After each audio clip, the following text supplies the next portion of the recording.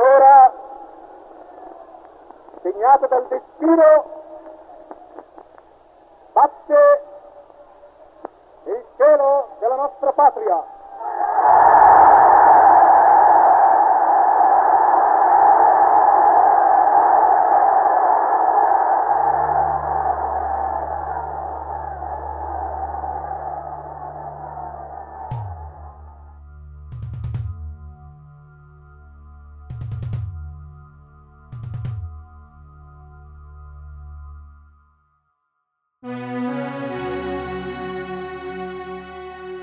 Pendant Productions proudly presents Julius Caesar,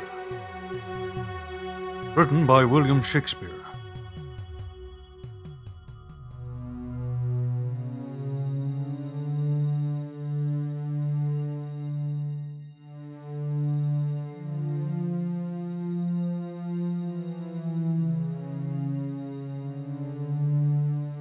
Act 1.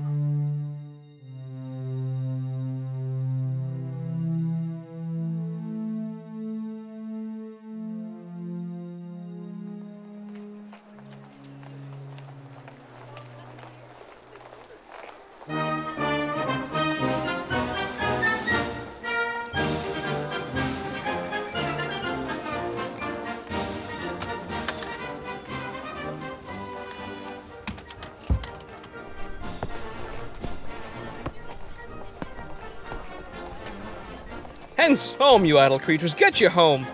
Is this a holiday? A what, you know not? Being mechanical, you ought not walk upon a laboring day with the sign of your profession. Speak, what trade art thou? Why, sir, a carpenter. Where is thy leather apron and thy rule? What dost thou with thy best apparel on? You, sir, what trade are you? Truly, sir, in respect of a fine workman, I am but, as you would say, a cobbler. But what trade art thou? Answer me directly. A trade, sir, that I hope I may use with a safe conscience, which is indeed, sir, a mender of bad souls. What trade, thou knave? Thou naughty knave, what trade? Nay, I beseech you, sir, be not out with me. Yet, if you be out, sir, I can mend you. What meanest thou by that? Mend me, thou saucy fellow? Why, sir, cobble you. Thou art a cobbler, art thou? Truly, sir, all that I live by is with the all. I meddle with no tradesman matters, no women's matters, but with all. I am indeed, sir, a surgeon to old shoes. When they are in great danger, I recover them. As proper men as ever trod upon neat's leather have gone upon my handiwork. But wherefore art thou not in thy shop today? Why dost thou lead these men about the streets? Truly, sir, to wear out their shoes, to get myself into more work. But indeed, sir, we make holiday to see Caesar and to rejoice in his triumph. Wherefore rejoice? What conquest brings he home? What tributaries follow him to Rome, to grace in captive bonds his chariot wheels? You blocks, you stones, you worse than senseless things! Oh, you hard hearts, you cruel men of Rome, knew you not Pompey? Many a time and oft have you climbed up to walls and battlements, to towers and windows, yea, to chimney tops, your infants in your arms, and there have sat the livelong day with patient expectation to see great Pompey pass the streets of Rome. And when you saw his chariot but appear, have you not made an universal shout, that Tiber trembled underneath her banks to hear the replication of your sounds made in her concave shores? And do you now put on your best attire? And do you now call out a holiday? And do you now strew flowers in his way, that comes in triumph over Pompey's blood? Be gone! Run to your houses, fall upon your knees, pray to the gods to intermit the plague that needs must light on this ingratitude. Go, go, good countrymen, and for this fault assemble all the poor men of your sort. Draw them to the Tiber banks, and weep your tears into the channel, till the lowest stream you kiss the most exalted shores of all.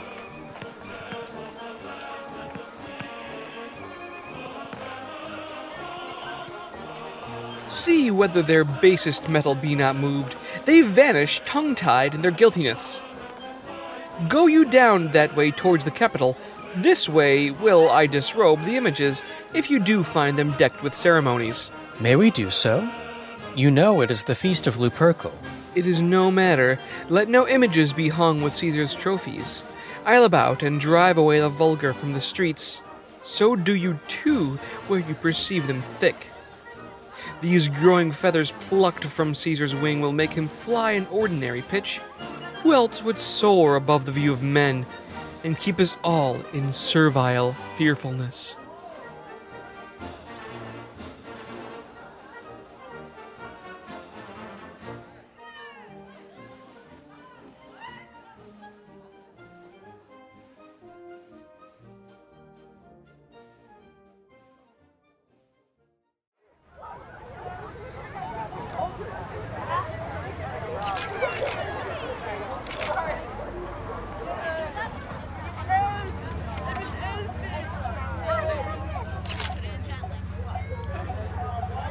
Oh my god, there he is!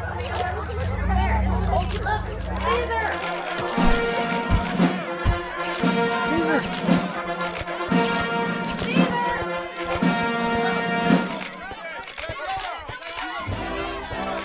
Caesar, who's gonna win the new bungle race today? Calpurnia? Peace, ho! Caesar speaks. Calpurnia! Here, my lord. Stand you directly in Antonia's way when she doth run her course. Antonia, Caesar, my lord. forget not in your speed, Antonia, to touch Calpurnia. Our elders say the Baron touched in this holy chase. Shake off their sterile curse. I shall remember. When Caesar says do this, it is performed. Sit on, and leave no ceremony out.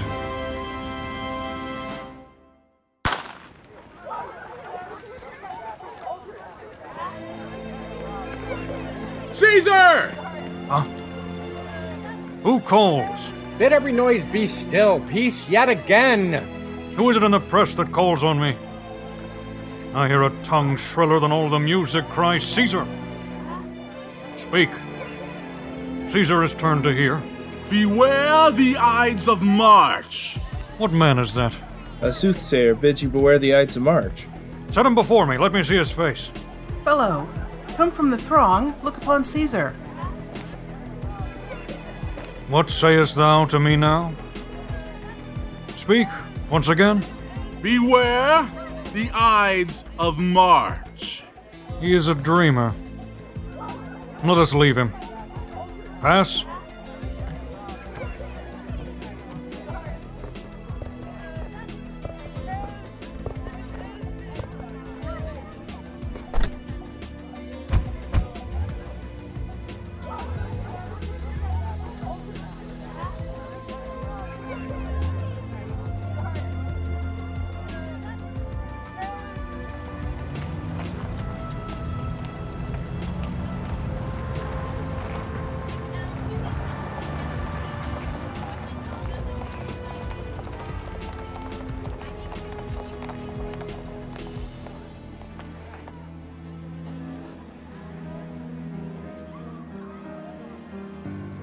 Will you go see the order of the course?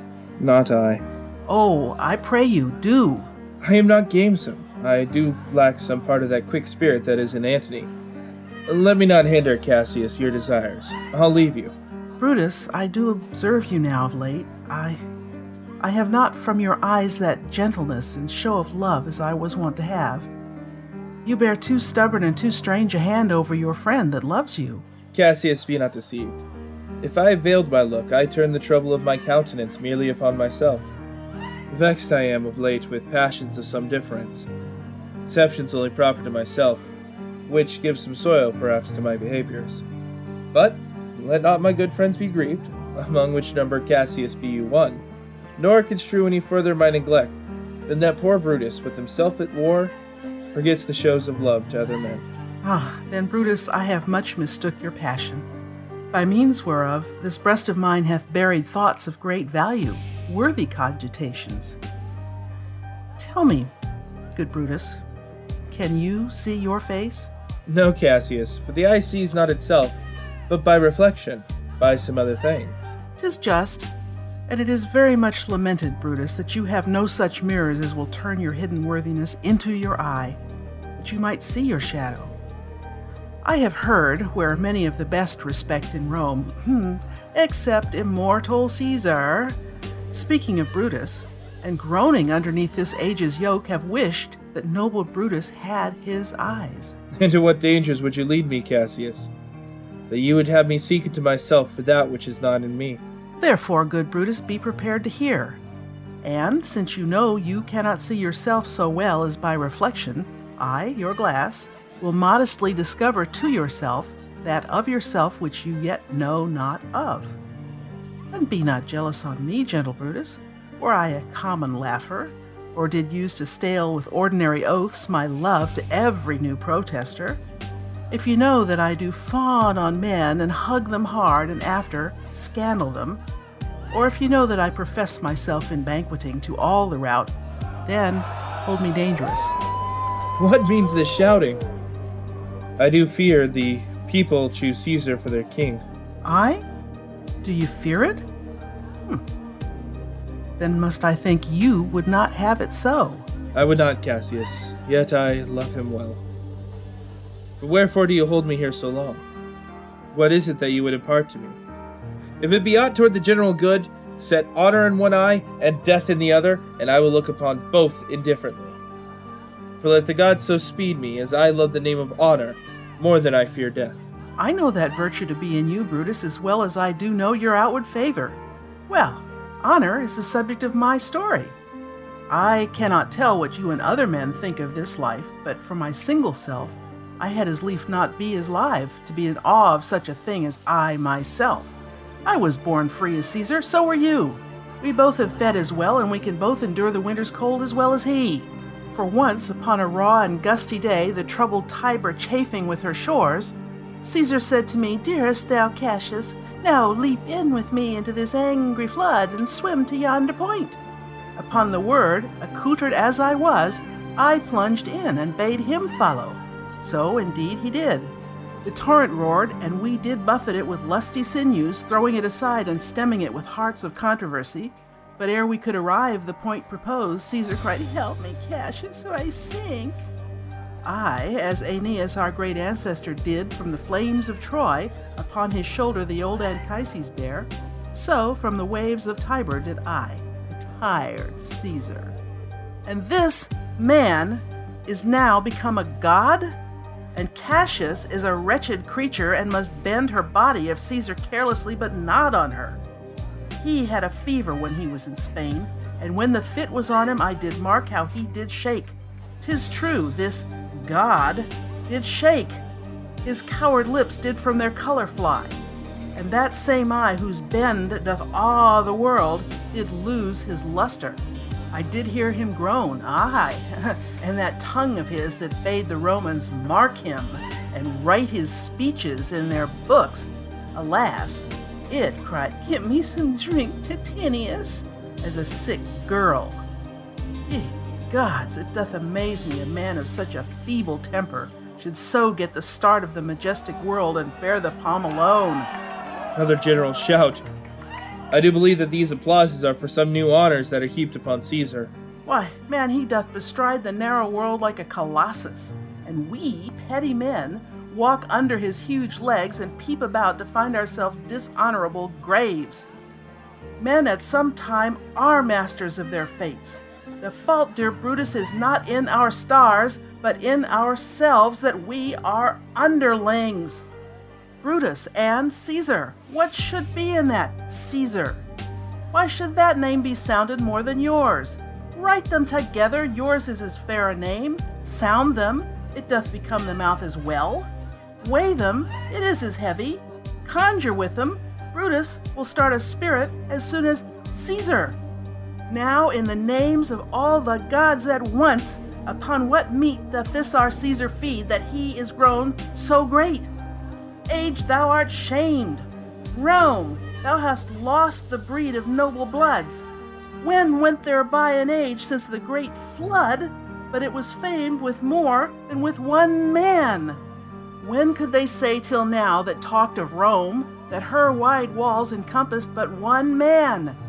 Now is it Rome indeed, and room enough, when there is in it but one man? Oh, you and I have heard our fathers say there was a Brutus once that would have brooked the eternal devil to keep his state in Rome as easily as a king. That you do love me, I am nothing jealous. While you would work me to, I have some aim. How I have thought of this and of these times I shall recount hereafter. For this present, I would not, with love I might entreat you, be any further moved. What you have said I will consider. What you will have to say I will with patience hear. To find a time both meet to hear and answer such high things. Till then, my noble friend, chew upon this. Brutus had rather be a villager than to repute himself a son of Rome under these hard conditions as this time is like to lay upon us. I am glad that my weak words have struck with thus much show of fire from Brutus. The games are done, and Caesar is returning. As they pass by, pluck Casca by the sleeve, and he will, after his sour fashion, tell you what hath proceeded worthy note today. I will do so. But look you, Cassius, the angry spot doth glow upon Caesar's brow, and all the rest look like a chin and train. Calpurnia's cheek is pale, and Cicero looks with such ferret and such fire eyes as we have seen him in the Capitol, being crossed in conference by some senators. Casca will tell us what the matter is. Antonia, Caesar, let me have women about me that are fat, sleek-headed men, and such as sleep o' nights. Young Cassius has a lean and hungry look. She thinks too much. Such ones are dangerous. fear her not, Caesar. She's not dangerous. She is a noble Roman and well given. Would she were fatter. but I fear her not. Yet, if my name were liable to fear, I do not know the one I should avoid so soon as that spare Cassius. She reads much. She is a great observer. And she looks quite through the deeds of men. She loves no plays as thou dost, Antonia. She hears no music. Seldom she smiles, and smiles in such a sort as if she mocked herself, and scorned her spirit that could be moved to smile at anything. Such men as she be never at heart's ease, whilst they behold a greater than themselves, and therefore are they very dangerous. I'd rather tell thee what is to be feared than what I fear, for always I am Caesar. Come, on my right hand, for this ear is deaf, and tell me truly what thou thinkst of her. You pulled me by the cloak. Would you speak with me? Aye, Casca. Tell us what hath chanced today that Caesar looks so sad. Why, you were with him, were you not? I should not then ask Casca what had chanced. Why, there was a crown offered him. And being offered him, he put it by with the back of his hand thus. And then the people fell a-shouting. What was the second noise for? Why, for that too. They shouted thrice. What was the last cry for? Why, for that too. Was the crown offered him thrice? Ah, Mary wasn't. And he put it by thrice, every time gentler than other. And at every putting by, mine honest neighbors shouted. Who offered him the crown? Why, Anthony. Tell us the manner of it, gentle Casca.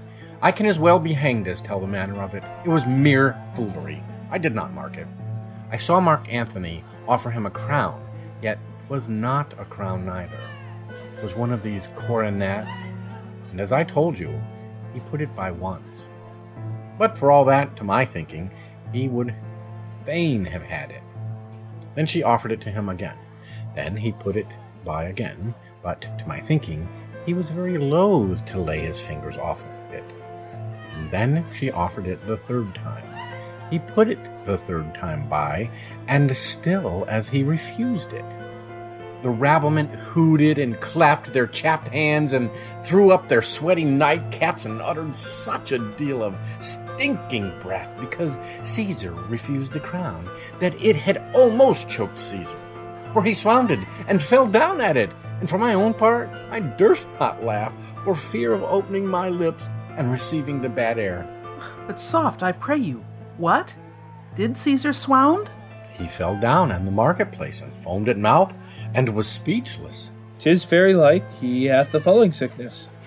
No, Caesar hath it not, but you and I and honest Casca, we have the falling sickness. I know not what you mean by that, but I am sure Caesar fell down.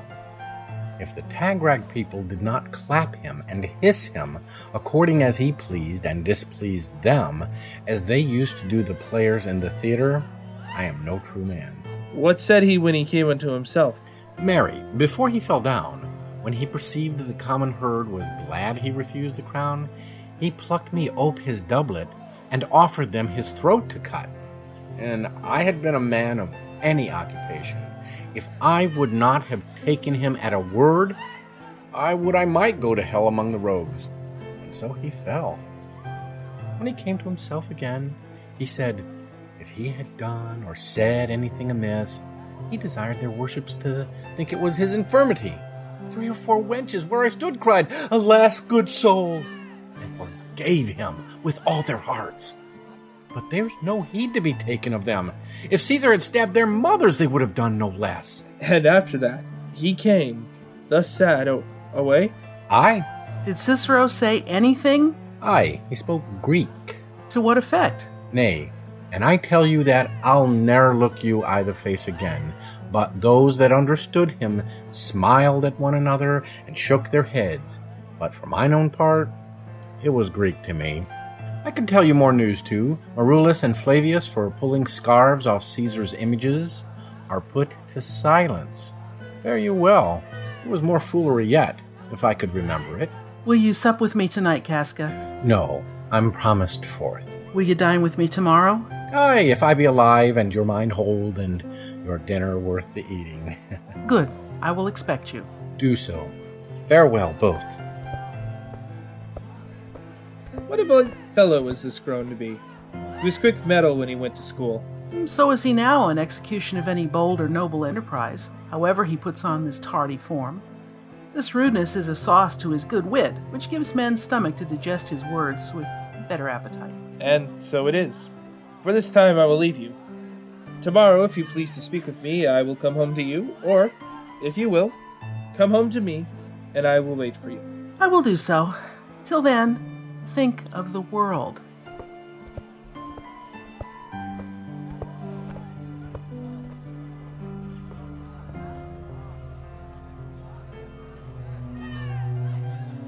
Well, Brutus, thou art noble. Yet I see thy honorable metal may be wrought from that it is disposed. Therefore it is meet that noble minds keep ever with their likes. For who so firm that cannot be seduced? Caesar doth bear me hard, but he loves Brutus. If I were Brutus now, and he were Cassius, he should not humor me. I will this night, and several hands in at his windows throw, as if they came from several citizens, writings all tending to the great opinion that Rome holds of his name, wherein, obscurely, Caesar's ambition shall be glanced at. And after this, let Caesar seat him sure, for we will shake him, or worse days endure.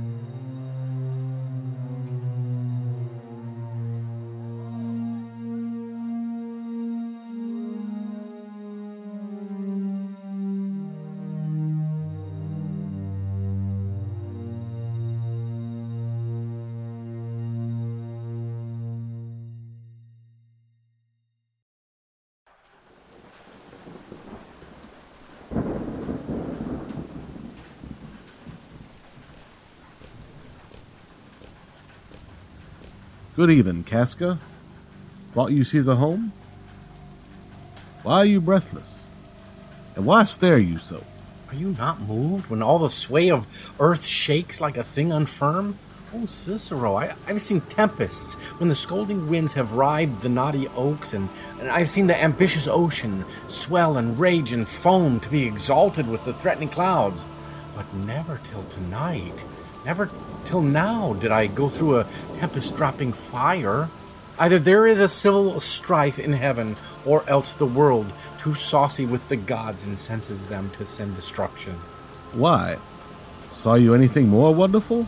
A common slave, you know him well by sight, held up his left hand, which did flame and burn, like 20 torches joined. Yet his hand, not sensible of fire, remained unscorched. Besides, I had not put up my sword against the capital. I met a lion, who glared upon me and went surely by, without annoying me. And there were drawn upon a heap 100 ghastly women, transformed with their fear, who swore they saw men all in fire walk up and down the streets. And yesterday the bird of night did sit even at noonday upon the marketplace, hooting and shrieking. When these prodigies do so conjointly meet, let not men say these are the reasons. They are natural. For I believe they are portentous things unto the climate that they point upon. Indeed, it is a strange disposed time. But men may construe things after their fashion, clean from the purpose of the things themselves. Come Caesar to the capital tomorrow? He doth, for he did bid Antonia send word to you he would be there tomorrow. Good night, then, Casca. This disturbed sky is not to walk in. Farewell, Cicero. Who's there? A Roman? Casca, by your voice. Your ear is good. Cassius, what night is this? A very pleasing night to honest men. Who ever knew the heavens menace so? Those that have known the earth so full of faults. For my part, I've walked about the streets submitting me unto the perilous night, and thus unbraced, Casca, as you see, have bared my bosom to the thunderstone. And when the cross-blue lightning seemed to open the breast of heaven, I did present myself even in the aim and very flash of it. Wherefore did you so much tempt the heavens? It is the part of men to fear and tremble, when the most mighty gods by token send such dreadful heralds to astonish us. You are dull, Casca, and those sparks of life that should be in a Roman you do want, or else you use not. You look pale and gaze and put on fear and cast yourself in wonder to see the strange impatience of the heavens. But if you would consider the true cause, why all these fires, why all these gliding ghosts, why birds and beasts from quality and kind, why old men fool and children calculate, why all these things change from their ordinance, their natures, and preformed faculties to monstrous quality, why, you should find that heaven hath infused them with these spirits to make them instruments of fear and warning unto some monstrous state. Now could I, Casca, name to thee a man most like this dreadful night that thunders, lightens, opens graves, and roars as doth the lion in the Capitol, a man no mightier than thyself or me in personal action, yet prodigious grown and fearful as these strange eruptions are. 'Tis Caesar that you mean. Is it not, Cassius? Let it be who it is. For Romans now have thews and limbs like to their ancestors, but woe, the while our fathers' minds are dead, and we are governed with our mothers' spirits. Our yoke and sufferance show us womanish. Indeed. They say the senators tomorrow mean to establish Caesar as a king, and he shall wear his crown by sea and land, in every place, save here in Italy. I know where I will wear this dagger then. Cassius from bondage will deliver Cassius. Therein, ye gods, you make the weak most strong. Therein, ye gods, you tyrants do defeat. Nor stony tower, nor walls of beaten brass, nor airless dungeon, nor strong links of iron can be retentive to the strength of spirit. But life, being wary of these worldly bars, never lacks power to dismiss itself. If I know this, know all the world besides, that part of tyranny that I do bear, I can shake off at pleasure. So can I. So every bondman in his own hand bears the power to cancel his captivity. And why should Caesar be a tyrant then? Poor man. I know he would not be a wolf, but that he sees the Romans are but sheep. He were no lion, were not Romans hinds. Those that with haste will make a mighty fire, begin it with weak straws. What trash is Rome, what rubbish, and what offal, when it serves for the base matter to illuminate so vile a thing as Caesar. But, oh, grief, Where hast thou led me? I perhaps speak this before a willing bondman. Then I know my answer must be made, but I am armed, and dangers are to me indifferent. You speak to Casco, and to such a man that is no fleering telltale. Hold my hand, be factious for redress of all these griefs, and I will set this foot of mine as far as he who goes farthest. There's a bargain made. Now, know you, Casca, I have moved already some certain of the noblest-minded Romans to undergo with me an enterprise of honorable, dangerous consequence. And I do know by this they stay for me in Pompey's porch. For now, this fearful night, there is no stir or walking in the streets, and the complexion of the element in favor is like the work we have in hand, most bloody, fiery, and most terrible. Stand close a while, for here comes one in haste. 'Tis Cinna. I do know him by his gait. He is a friend. Cinna, where haste you so? To find out you. Who's that? Metellus Cimber? No, it's Casca, one incorporate to our attempts. Am I not stayed for, Cinna? I am glad on it. What a fearful night is this. There's 2 or 3 of us have seen strange sights. Am I not stayed for? Tell me. Yes, you are. O Cassius, if you could but win the noble Brutus to our party. Be you content. Good Cinna, take this paper, and look you. Lay it in the praetor's chair where Brutus may but find it, and throw this in at his window. Set this up with wax upon old Brutus' statue. All this done, repair to Pompey's porch, where you shall find us. Is Decius Brutus and Trebonius there? All but Metellus Cimber, and he's gone to seek you at your house. Well, I will hie and so bestow these papers as you bade me. That done, repair to Pompey's theater. Come, Casca, you and I will yet ere day see Brutus at his house. 3 parts of him is ours already, and the man entire upon the next encounter yields him ours. Oh, he sits high in all the people's hearts, and that which would appear offense in us, his countenance, like richest alchemy, will change to virtue and to worthiness. Him and his worth and our great need of him you have right well conceded. Let us go, for it is after midnight, and ere day we will awake him, and be sure of him.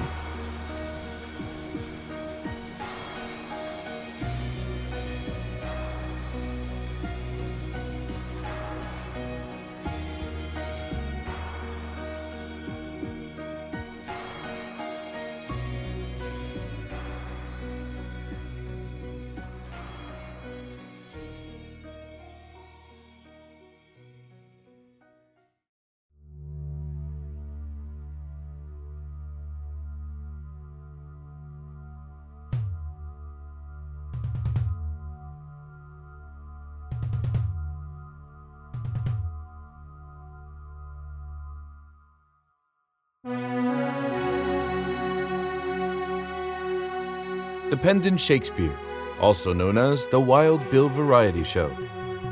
Julius Caesar, Act 1. Featuring the voice talents of Marty Brengel as Cassius, Richard Casto as Casca, Colin Kelly as Brutus, Jason R. Wallace as Caesar, Matthew Hansen as Marilus, Kristen Mass as the Second Citizen, Jeremy Wong as Flavius, Dave Morgan as Cicero, Alexander McTavish as Cinna, Anna Rodriguez as Antony, Vincent Morrison as the Soothsayer, Sarah Jane Clifton as Calpurnia, Jennifer Fang as the Lupercal Supporter, and Mindy Rast Keenan as the First Citizen.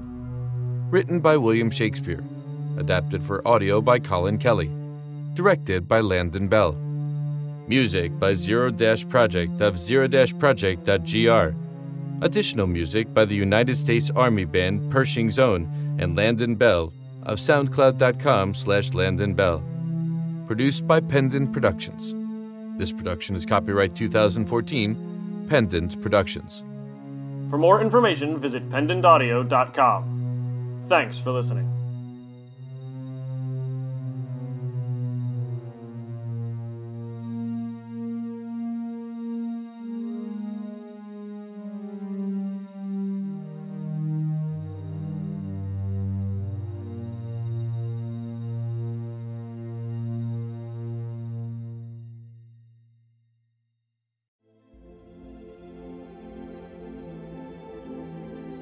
it must be by his death.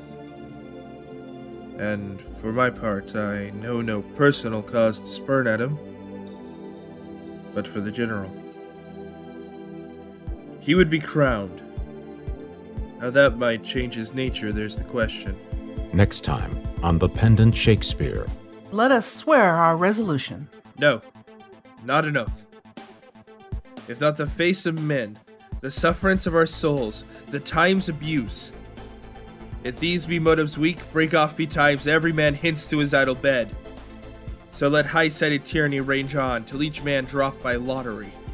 And for Antonia, think not of her, for she can do no more than Caesar's arm when Caesar's head is off. Yet I fear her, for in the ingrafted love she bears to Caesar. Alas, good Cassius, do not think of her. Brutus, my lord? Portia, what mean you?